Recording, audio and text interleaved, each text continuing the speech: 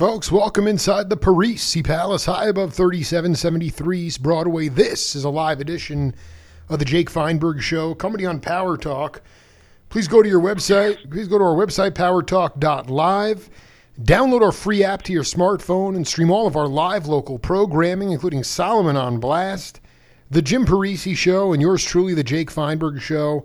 Can't thank you enough for making us part of your day today, and it's an honor to bring back a dear friend of the program and a guy who, one of my earliest guests back in 2011. He's always been a big supporter of mine, and he's also channeled a lot of inclusivity and also leadership through rhythm. He is originally from the great country of Canada, and also was part of the LA studio scene, and was also part of the great Bay Area music scene, and now resides in Chicago, a town that he's still learning about and figuring out. And what an honor. Pete Magadini, welcome back to the Jake Feinberg Show. Oh, thank you, Jack. Thank you, Jake. It's always great to be back at the Jake Feinberg Show, and it's a pleasure to be here with you. We have a game on this program called Name That Voice. I want you to listen to this voice, but more importantly, I want you to listen to the content, and then we'll come back and talk about it, okay? All right. Mike.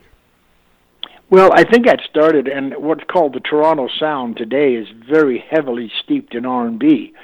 And the reason for that was back in the 60s, there was a Chitlin circuit. If you were a black band from Detroit or Chicago, you played in a black club on the black side of town.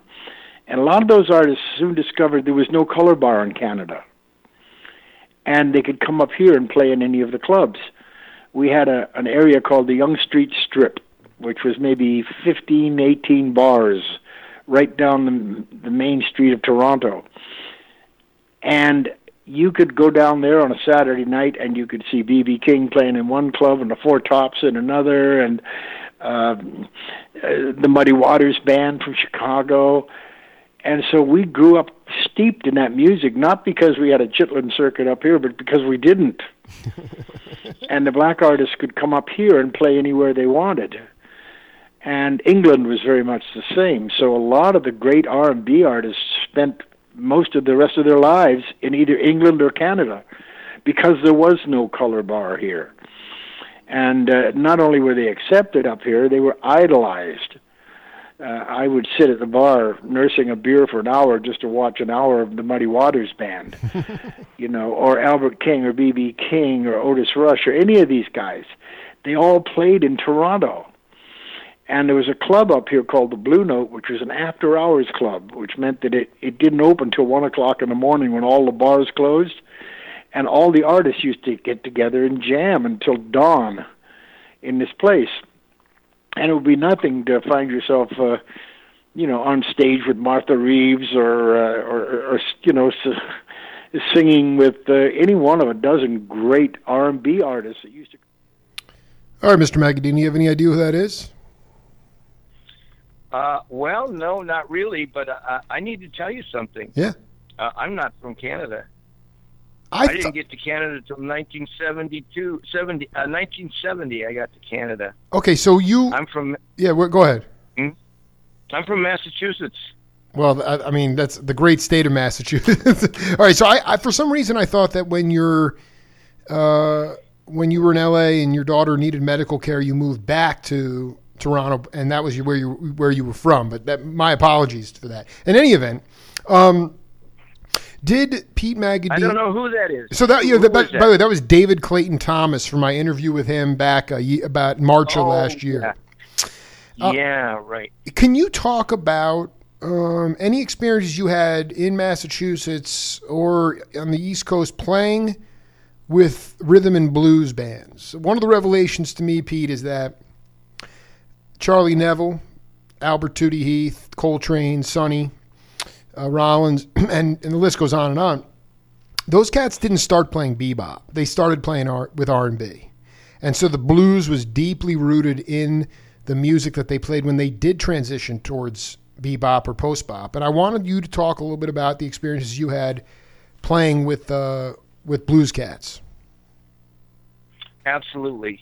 Well, first of all, I should just bring you up to date on how my career matriculated from Massachusetts to California when I was a kid, to L.A., where I started listening to Johnny Otis.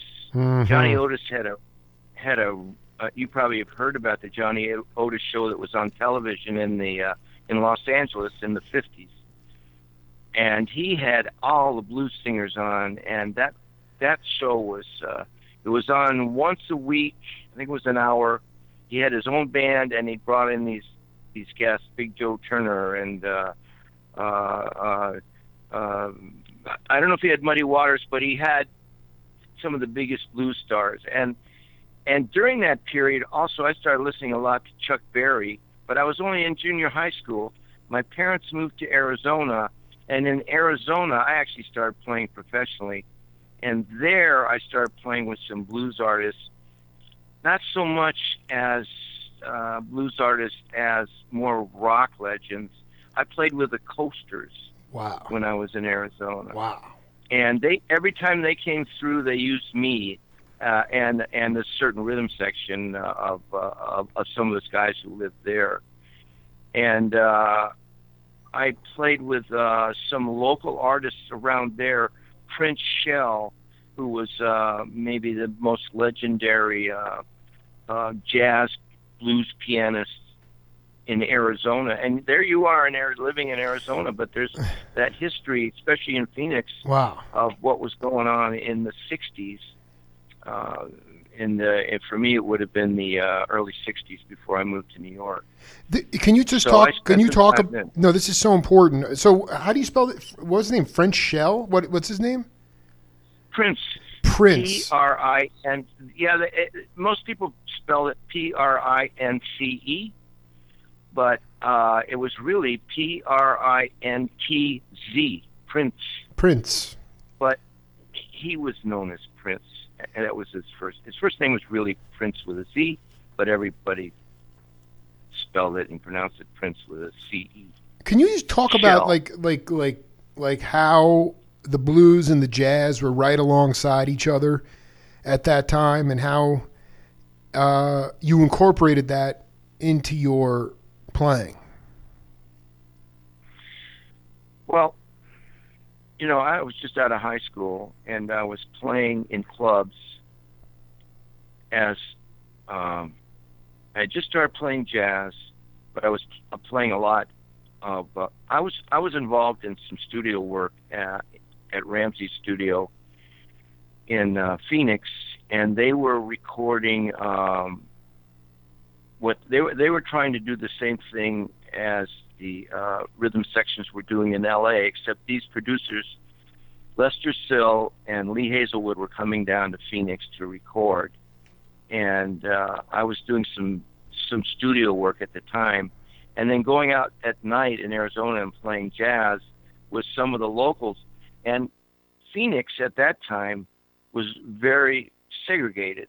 There was the South Side, which was the black area, and the North Side, which is practically from the tracks downtown north, would be the less segregated side, if you want to say that. And I spent a lot of time down on the South Side because I had some friends who took me down there to hang out at first. And there was a Chitlin circuit there, and I heard Ray Charles when I was about maybe 17 years old, playing at the Calderon Ballroom, which was a big facility that brought in people like. And Ray Charles he had an octet, and they had just had a hit with "What I Say," mm-hmm. and tell your ma, tell your pa, and the Raylettes were there, and they played the whole night, and people listened and danced. And this was on the South Side, and there was everything in Phoenix was going on the South Side, as far as I was concerned. All the jazz clubs and all the things that I was interested in was happening there. So when I left Phoenix in 1960, I went to New York City, and that's where I got a chance to actually start hanging out at Birdland, and then hanging out at clubs where a lot of the well-known people played. And I actually went down a couple times to the Apollo Theater and heard those shows. And one afternoon I heard Jackie Wilson, the Coasters, Ray Charles Band, Philly Joe Jones Quartet, a movie, and then and then the Jazz Tet, I think was the was it Art Farmer's band? Yeah. Right. Unbelievable. And, That's a smorgasbord of music right there. Yeah, for $2, maybe $2, something like that. So so in New York was pretty happening, and then I went back to then I went to San Francisco after that. So did you find? That's how I got. Yeah. No, did you find your? It's. I just did my second interview with Steve Swallow, and he was talking about, Jimmy Giuffre was playing pretty straight, and then he had this sort of road to Damascus moment, and began this trio of free music with Paul Bley and Steve, and then of course you had Scotty LaFaro, Paul Motion. And you had these trios going on at that time. Did you have a gig in New York when you were there and where you were playing conversational? As far as I'm concerned, that was some of the most incredible. That was the original voice. That was the original time when the bass became sort of a lead voice, as well as just an instrument that would just lock the groove. And did you play in any of those kinds of groups? Well, I was a kid from Arizona. I was 19 when I got to New York. Wow. And, wow. I did find a gig playing with the two Italian guys in a bar in the Bronx where I lived. The Bronx was a Jewish area at that time, and there was some clubs out there, and I did get a gig. I was just happy to have a gig in New York. Playing in New York was, no matter where you were playing, I was playing in New York.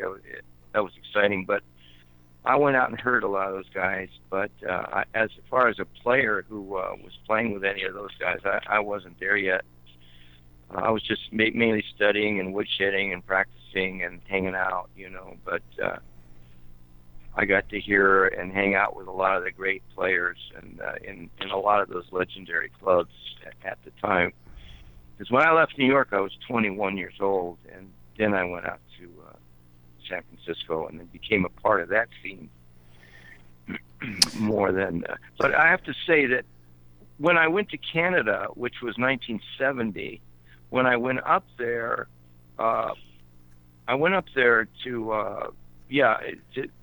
they had health care, and my first wife was Canadian, and I had a kind of a free pass if I wanted to go to Canada, and I knew some of the musicians there, so I went up there, and I got busy kind of right away, and there was some clubs there that brought in people from everywhere in the States, and while I was up there, I did play with. I played 2 weeks with Chet Baker. I did two different gigs with Sonny Stitt. I played two different gigs with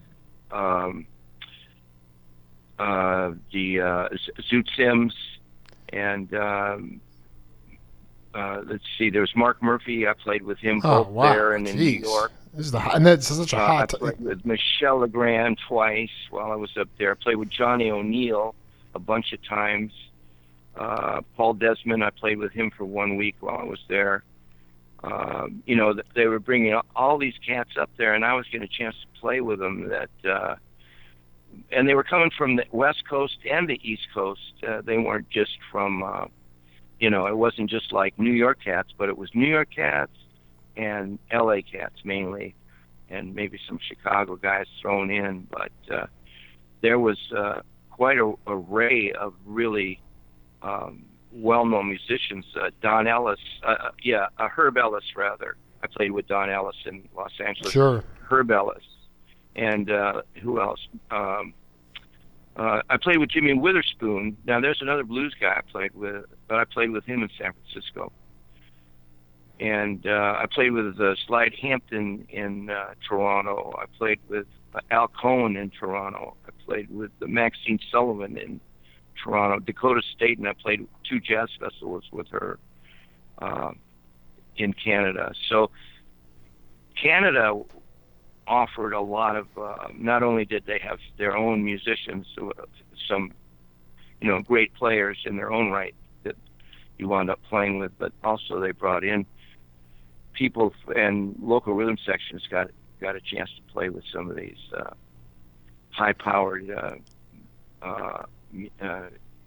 jazz stars, jazz legends. Did you notice? I mean, it was still? I mean, even going back to what David Clayton said, those cats still felt more comfortable. I mean, there was no segregation. I know that we quote unquote had all these civil rights passages, and we quote unquote had desegregation, but I mean, we still haven't really been able to mend that fence in this country. I mean, those cats enjoyed. It was there. There was still no color bar. Still isn't a color bar in Canada. All that David Clayton Thomas was talking about, I didn't experience any of that. I don't know any bit of a part of that scene in Canada. He was talking about 60s, and it was very different by the time I got there. But you knew from, so it was different. But I mean, even going back to here, you knew that just from your experiences with the South Side of Phoenix, it was very segregated. This country really did it. It was just a pipeline for. I mean, John Lee Hooker brought David Clayton to New York. I mean, that to me is like an astounding thing that you had these original masters of the music, coming up there and being completely accepted, and then ultimately bringing these cats into the States. Pete, we came in with you and Don just going back, playing just horn and drums. That was on the back end of Sama Day Rollins on your Polyrhythms album. And I was hoping you could just talk to the audience about how to keep time in that kind of setting. I mean, you were locked in. You were doing it, I assume, live. And, because, I mean, there would be... I mean, I've talked to guys like John Densmore who, they'd go to Shelley's Manhole, and McCoy and Jimmy Garrison would leave the stage, and Elvin and Train would just go at it for 40 minutes. Did you have an experience like that? We're not just playing, but when you were going to Birdland or in New York, or even when you moved to the West Coast, when you saw this call and response between, a melodic instrument and a rhythm instrument? Well, that's interesting that you asked that. One afternoon, my wife and I were at the Jazz Workshop in San Francisco. It must have been around 1967, 68, something like that. And we were listening to John Coltrane's quartet with Elvin Jones and Jimmy Garrison and McCoy Tyner, except Elvin wasn't there.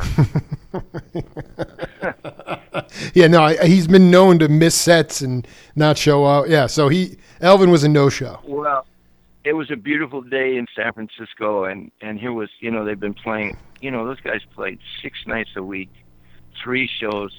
I don't know if they did 2 or 3 shows, but man, it was like working in the coal mines as far as the energy they put out, every night.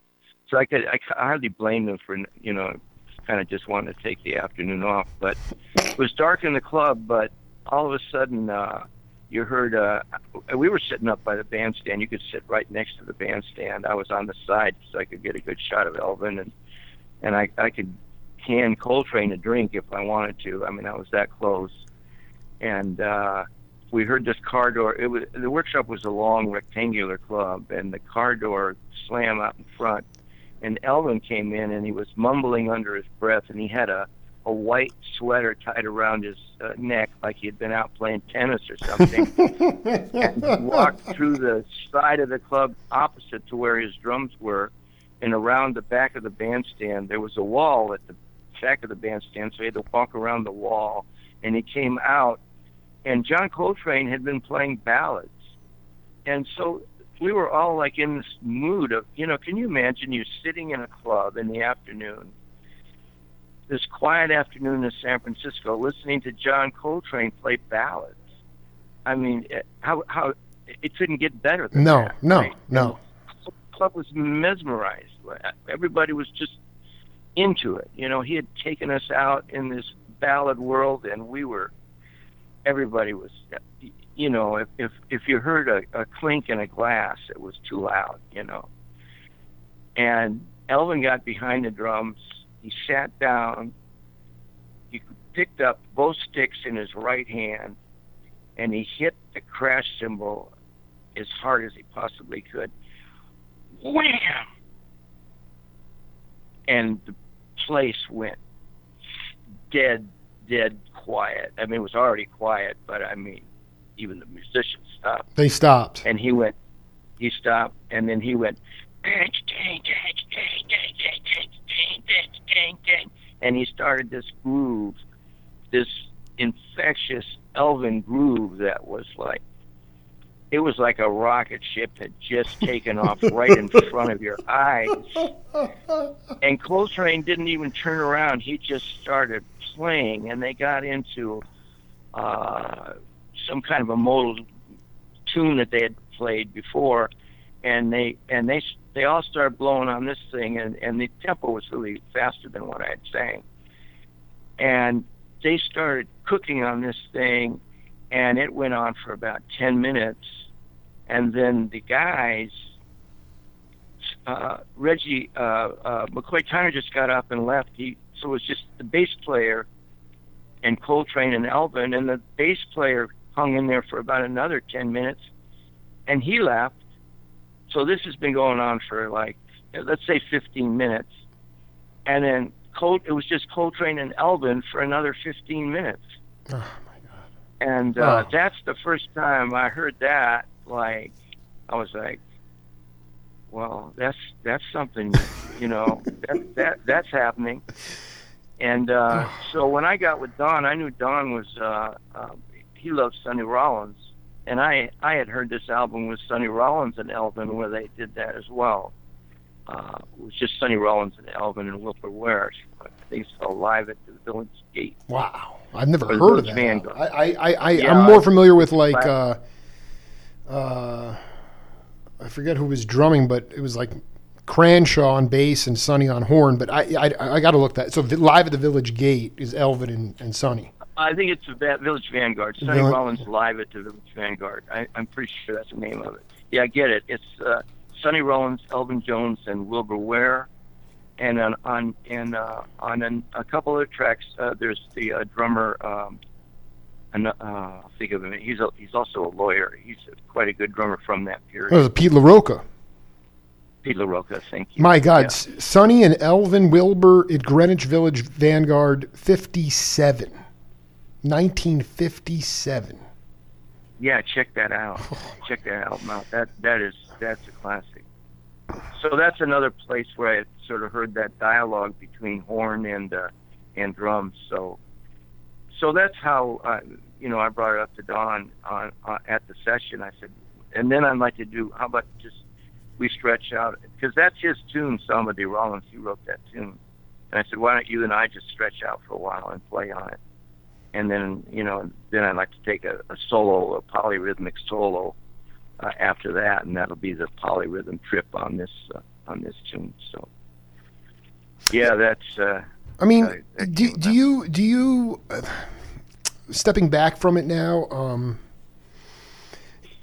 I think it would be impossible to walk out of that sunshine afternoon at the workshop and not be introspective after seeing spiritual music like that. And I'm not saying it was dance music, but I am saying that it was.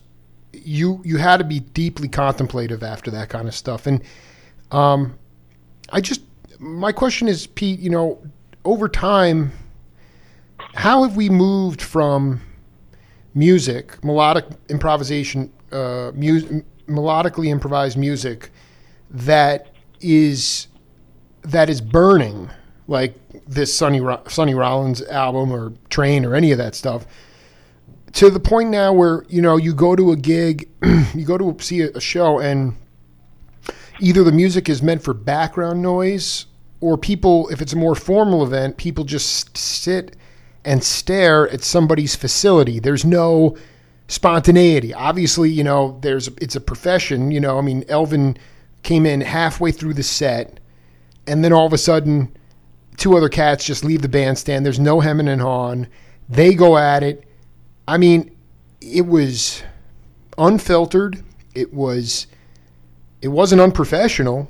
But how have we gotten to this point where we've gone from burning music where, it just, you had to walk away either humbled, ready to give up because someone just overwhelmed you, if you were a musician, to the point now where people just stare at people's facility and maybe nod off. I don't think it's a whole lot different now than maybe it was back then as far as what to expect from an audience. They'll fool you sometimes and be totally into something. You think they'll never, that it's way over their head, and sometimes when you think you're playing with a band that probably is more has more of the capacity to play to a larger spectrum of what a general audience might be into, they ignore it. So I think musicians are always trying to, let me put it this way: it's always great if the audience is into what you're doing, and if it's something, of course, like I was just talking about, where it's John Coltrane and Elvin Jones. Why would you be there otherwise? If you didn't specifically go there to hear those guys play at that level.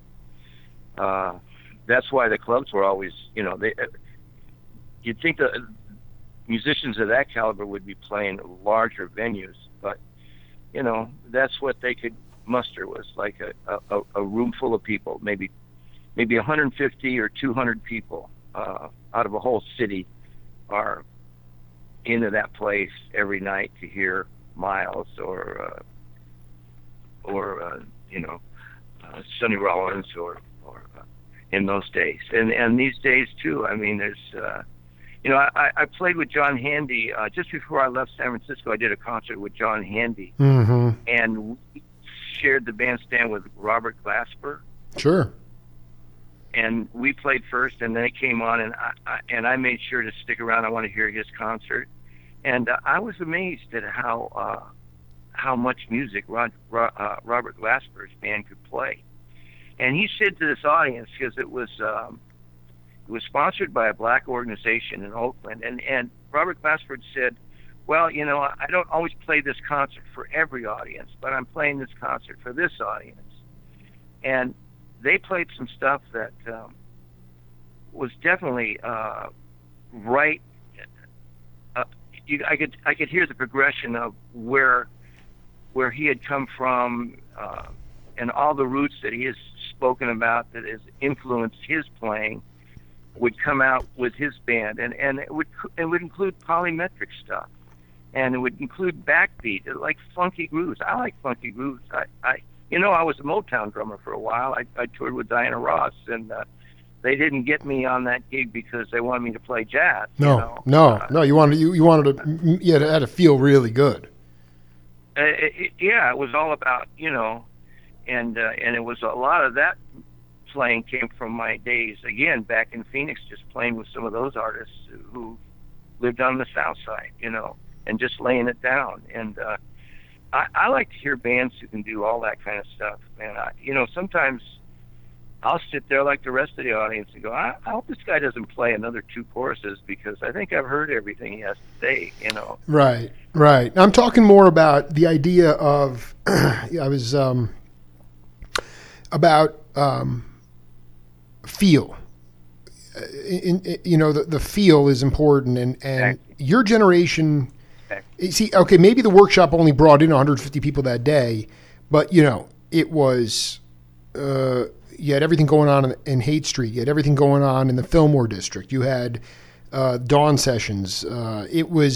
You had 25 of those clubs, and that to me is how you get to feel the music, is by playing live relentlessly. So I guess more to the point, I'm saying,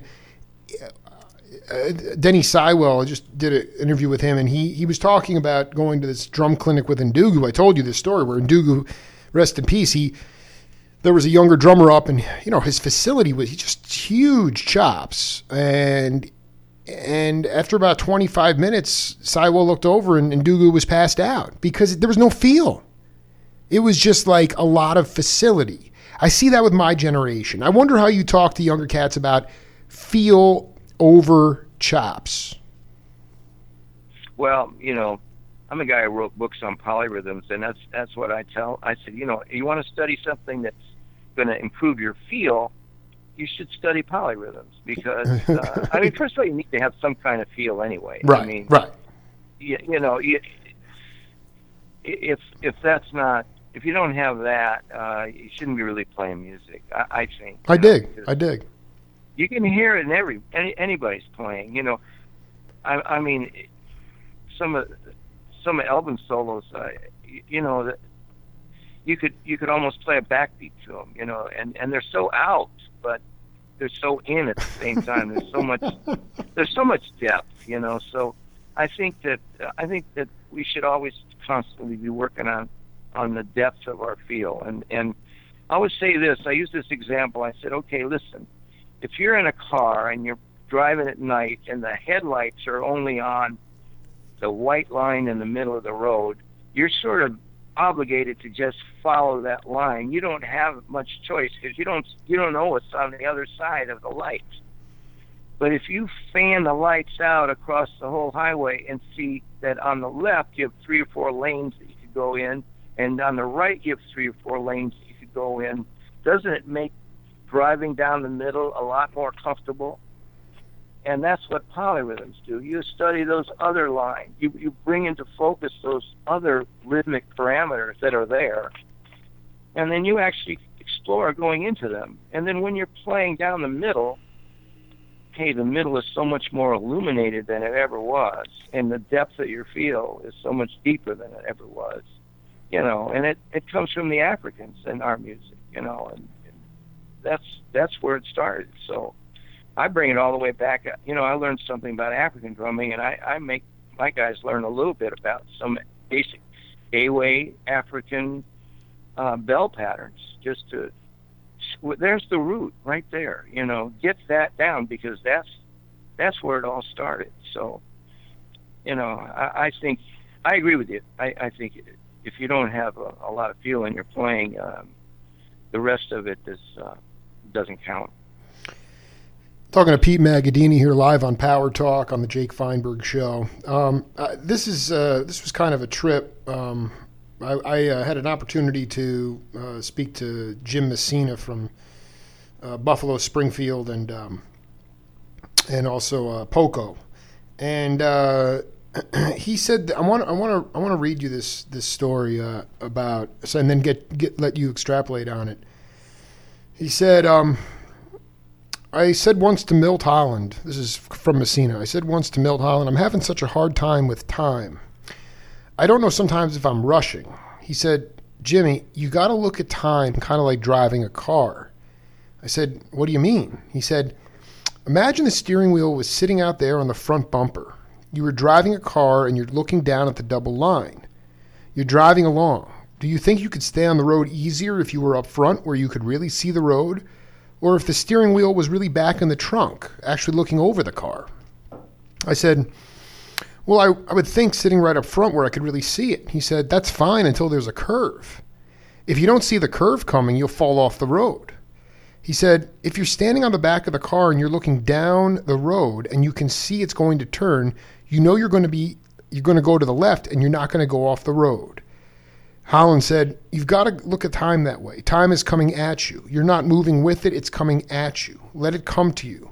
Don't try to go to it. after he said that to me, I suddenly got a whole new perspective. He was talking more about Latin rhythms in that sense as well. But I wanted you to, what do you think of that analogy? And you can just riff on that any way you want. Well, yeah, I mean, essentially he's saying the same thing. You know,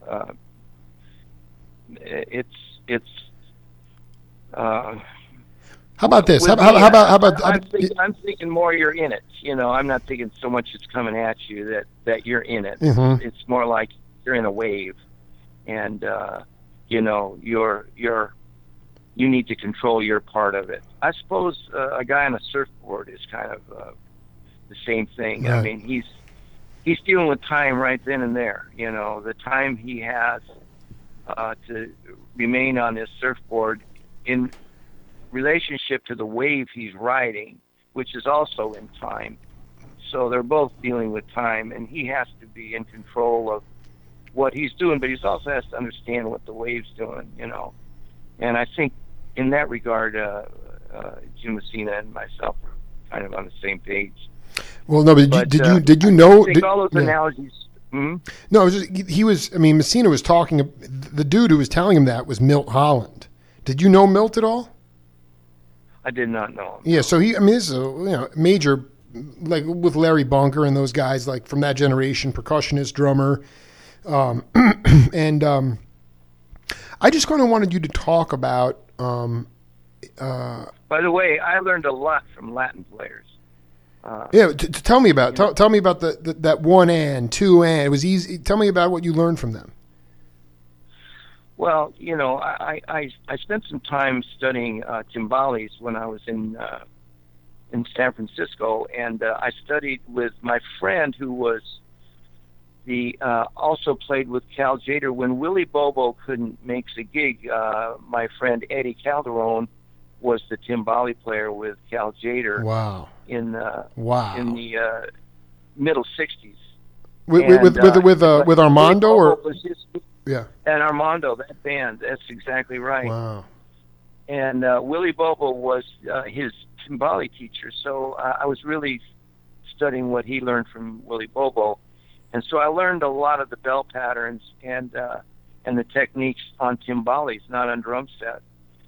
You know, drum set in Latin music came later. It used to be timbales and conga drum and the related accessory instruments that some of the singers play, clave or shaker and things like that.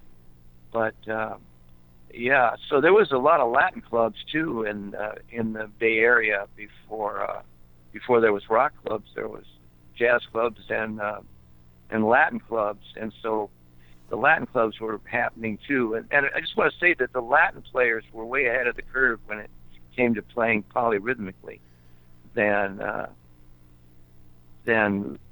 maybe some of the jazz players were.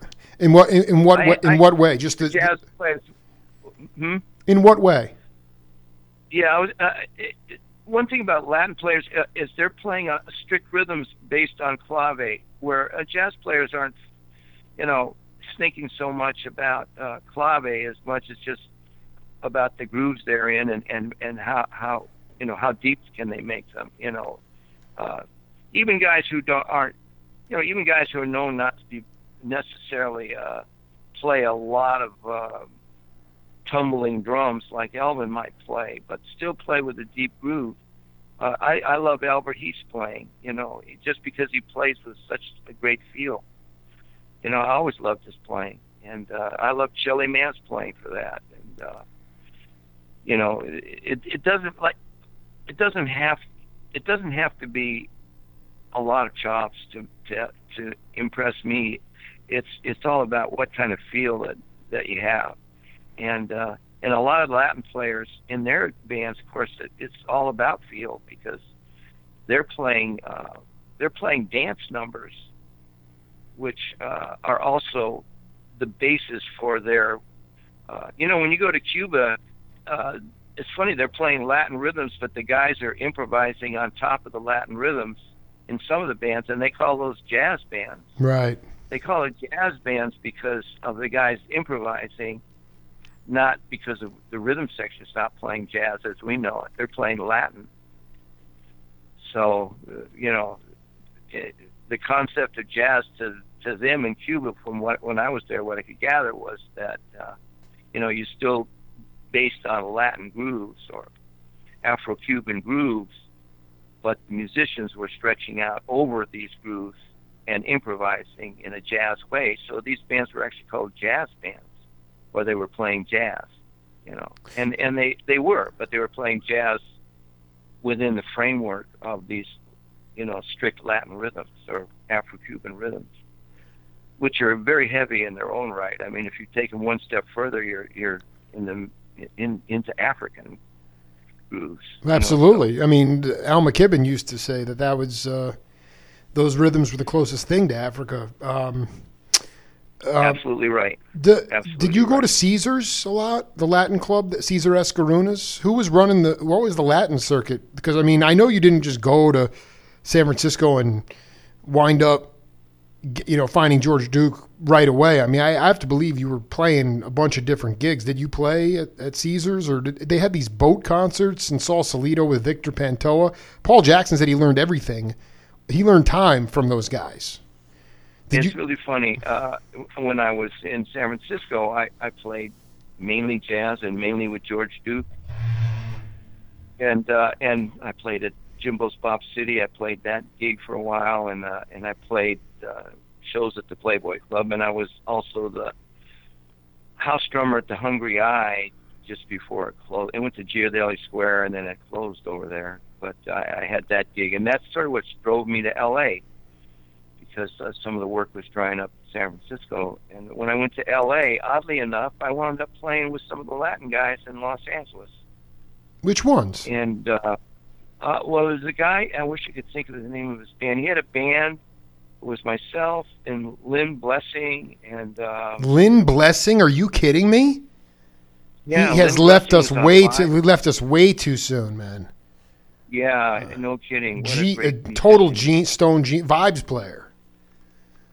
Oh, a great player. And she was Lynn Blessing and Art. I'll think of the guitar player's name. Yeah. But we were playing around, and we had a Latin set we played, and we brought in. He always had a local conga drummer who would be featured with the band, and then we'd do a Latin set with him. And so all that experience I had from San Francisco, studying with Eddie Calderon, learning Willie Bobo timbali techniques, I applied to the drum set in Los Angeles, and because they needed a drummer, but they needed a drummer who could play Latin. So I kind of fit the bill, and so I got a chance to play, and I played at Juanita's, which was a Latin club strictly, and we played with that band, and we had Latin dancers, and I was a little nervous to think that now I'm playing for Latin dancers. I hope it's going to go down all right. But yeah, it's throwing tomatoes at me, so I guess I did okay. Did Magadini get over to North Beach and play for Carol Doda at all or anything, or was it always just sort of the? I mean, like there was a place called the Red Balloon out there. Bop City obviously was, that was. Were you in the house band at Bop City? I was. Was Frank Jackson? Yeah, because there was another cat that I just interviewed who's 92, and he was played with Pony Poindexter there named Frank Jackson, piano player. And the name sounds familiar. Yeah, well, I mean, so Flip Nunez. Hold on, the house band at Bop City was you, Flip Nunez, and who else? Rex Thompson on bass. He's no longer with us. So it was just a trio. Yeah, right. And Flip might play organ once in a while too. Never played organ, just piano. Wow. A really great piano player, though. Singer too, Legendary. great singer. Yeah, you're right. A really good singer. That's right. He was a really great singer. Actually, Michael Howell told me that Flip could just. I played with Michael too in San Francisco. Michael said that with Flip, if you were playing a gig, he could just stare at the audience for 20 minutes and people could be entertained. He would what? Sorry, I missed that. No, he said Flip was such a character that he could just stare and smile at the audience for 20 minutes and people would just be having a ball. He was such a character. Yeah, he was a beautiful guy. Everybody wanted to know him. So, Yeah, so special. can you just talk a little bit about this upcoming clinic that you're in Chicago now, but I really want you to talk about this. I want to promote this. I got an email. That was the reason I reached out to you. Is you have a something coming up, and I just want you to tell the audience about it and what it's going to be about. Yeah, well, thank you. So on March 25th, I've been asked by the one of the major drum shops here in Chicago, Vic's Drum Shop on Loomis Street. It's quite. If you ever been in Chicago and been to Vic's Drum Shop, you know what I'm talking about. It's like a retail museum. I mean, it's huge.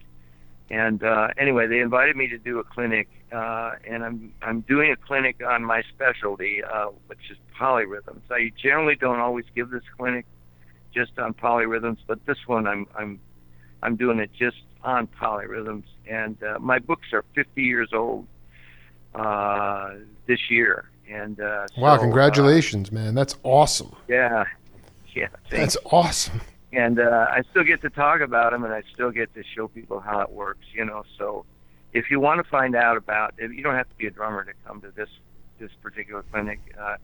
It's on March 25th, 6 p.m. at Vic's Drum Shop here in Chicago, and it should be pretty good. And for the price of admission, the first 50 people who get there get a free polyrhythm book.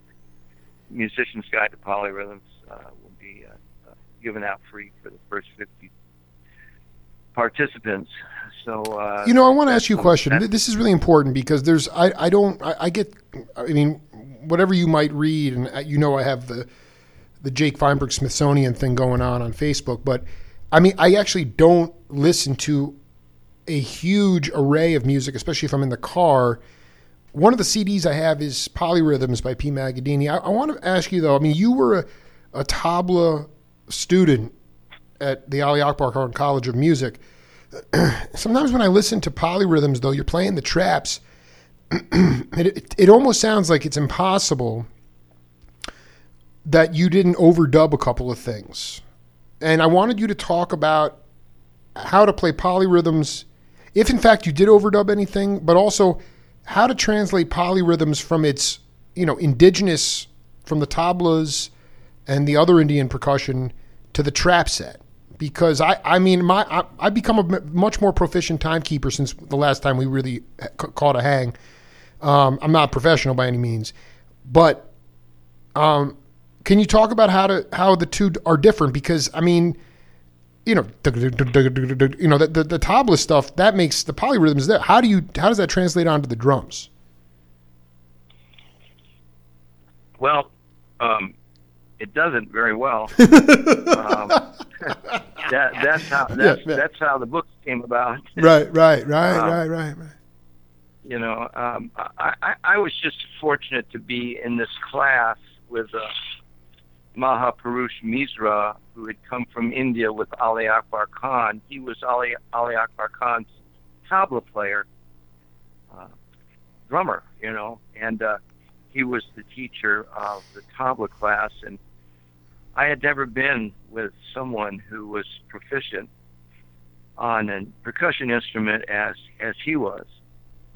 And what he could play, most of us would just sit there and marvel at it, and probably none of us in the class, at least I can't speak for the other guys, but for myself, even though I'd been studied percussionist and drummer for a while, what he was doing rhythmically was way beyond me. I mean, what the heck, he'd play one composition and stack two more different rhythmic compositions on top of that. And, he'd know where he was all the time. And in his head, he would be keeping the first rhythm he started with, and he had playing all these other new polyrhythmic, difficult cycled compositions on top of that. And, but fortunately, he let me stay after class and bring my drum pad, and he explained to me how some of the time ratios worked, and that I understood because that was pretty logical and pretty simple. But if you're playing in 4/4, and then you go, if you go 1, 2, 3, 4, and then you go 1, 2, 3, 4, 1, 2, 3, 4, you double it. That's twice as fast. Well, that's a time ratio of 2 to 1. Well, in between that 4 and twice as fast, there's also 3 other time ratios. There's 5, 6, and 7. So 3, 4, 5, 6, 7, and 8 were all these time ratios. He explained to me they all had titles. And he could play in all of these and improvise in all of these as comfortably as he could just the 4/4 or the 1-to-1 time ratio. He was comfortable in all of them. And I thought to myself, well, if we had a method where we could take our notation and get us into these time ratios, then we wouldn't learn about how to play these difficult Indian compositions because we'd have to be an Indian musician to do that. We'd have to learn how to play the tabla and learn all about their music. That's a lifetime's of work. Right. But we could understand these time ratios, and drummers like Elvin and and Philly Joe and Max and some of these guys were already playing in these time ratios. If they knew it or not, it didn't matter because they were just following. Right. They didn't. They were there. Yeah. Absolutely. So, but some of us, I felt, had to learn about how to fall into them. We had to sort of dig them out first, and then we could fall into them. So that's how the books came about. But that applies to all musicians. If you study this for a little while, you find that it's not complicated. It's pretty simple, and it makes you a better musician. That was the chief idea of writing the methods. And there's a lot of there's a lot of fiction out there about these things as being some kind of nebulous, theoretical, hypothetical, rhythmic questions that I'm looking at for answers, but they're not hypothetical. They're real. It's just like C, E, and G of a chord. That's real stuff. The same thing applies to rhythm, especially time ratios or polymeters. So. Yeah, but there is something about there is something about the. I remember John B. Williams, the great bass player, told me he was with Benny Carter on a world tour in the 70s. I think Earl Palmer was on drums, and he went and bought a sitar in Pakistan, and he was just searching for a book. He was searching for some kind of book on how to learn the instrument. And exactly, he said where he couldn't find one because they said it's all teacher to student. It's all passed down from teacher to student. It's the same way in the motherland of Africa. When the Europeans went over there, it drove them nuts because they couldn't notate something that they were playing. So that's that's probably the bridge you've had to the gap you've had to bridge is just this idea of sort of putting into quantifiable, meaningful data points, a language and music that is more passed down from father to son or teacher to student. Yeah, well, that's right. I mean, the music is that's right. In Indian music, it's all syllables and it's passed down from teacher to student. That's right. That's pretty much how it goes. Of course, nowadays with recordings and you don't have to have the teacher right there. You can go on YouTube and find that teacher if you want and learn something about it. But you mentioned something that is interesting. You said bass players.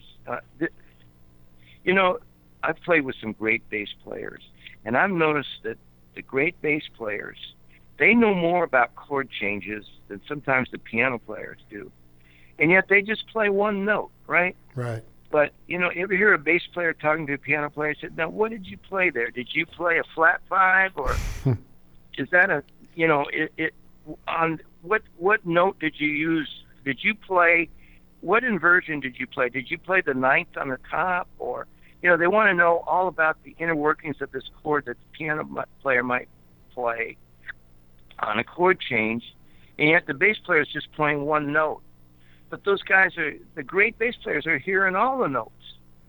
And that's pretty much what I'm talking about with polyrhythms. You might be playing just the one rhythm, but you're hearing everything around it.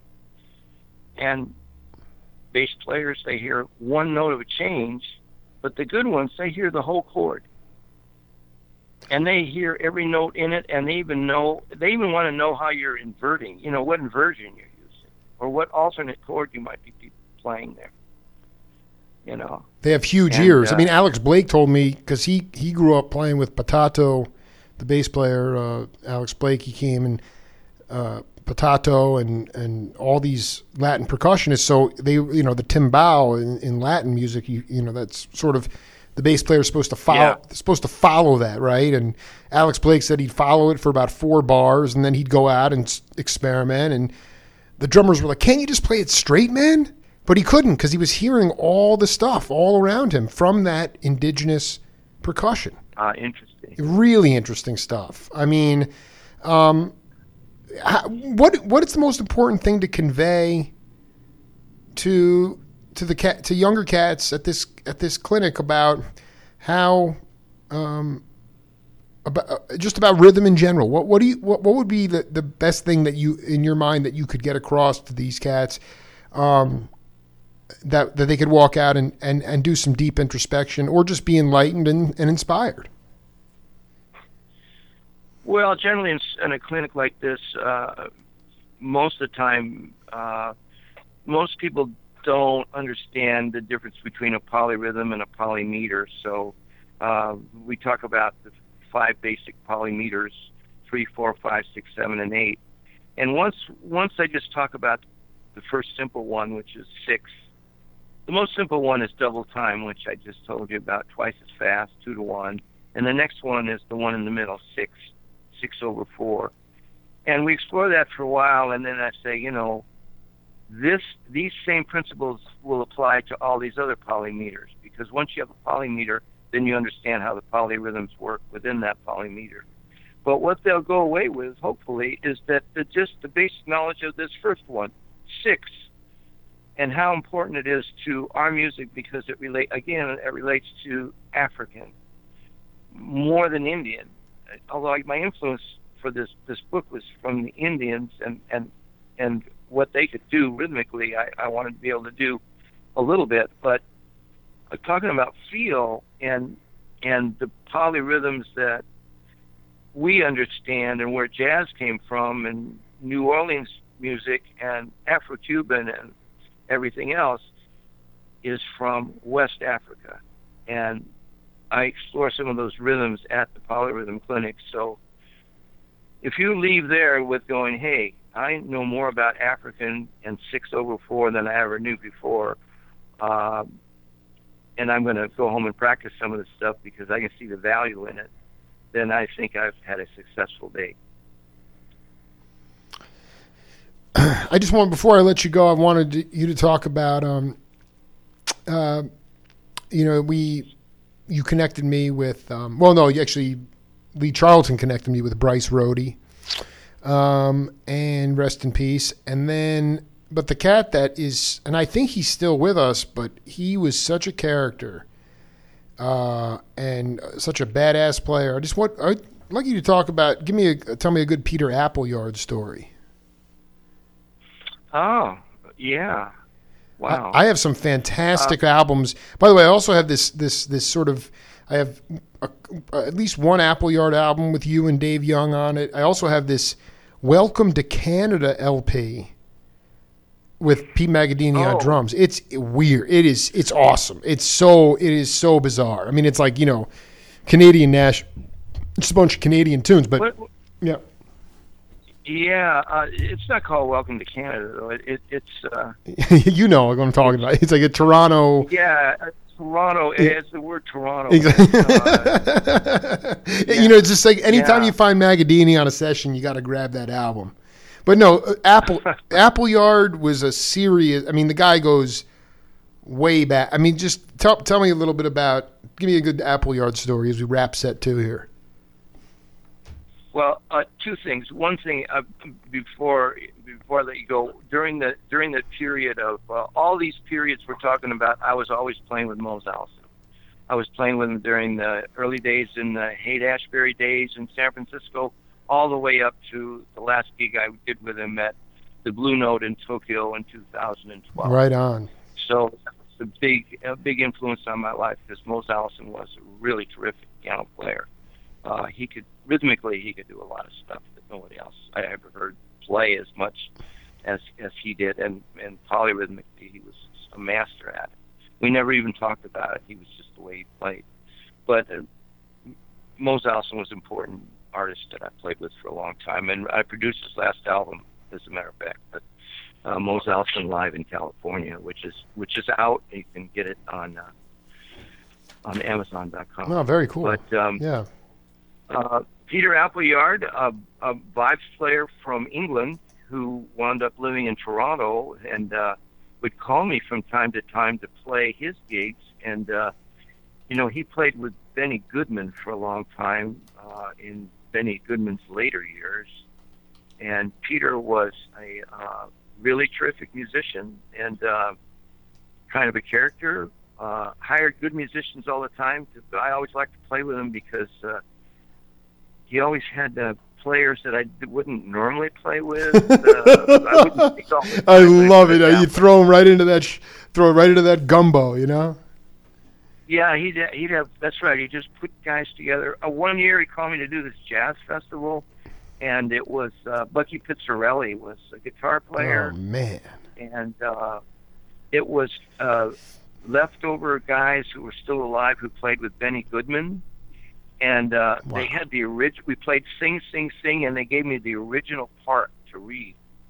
And I thought that was pretty cool. Only with Peter Appleyard would I get the original drum part for Sing, Sing, Sing to read at this jazz festival in Canada, which was.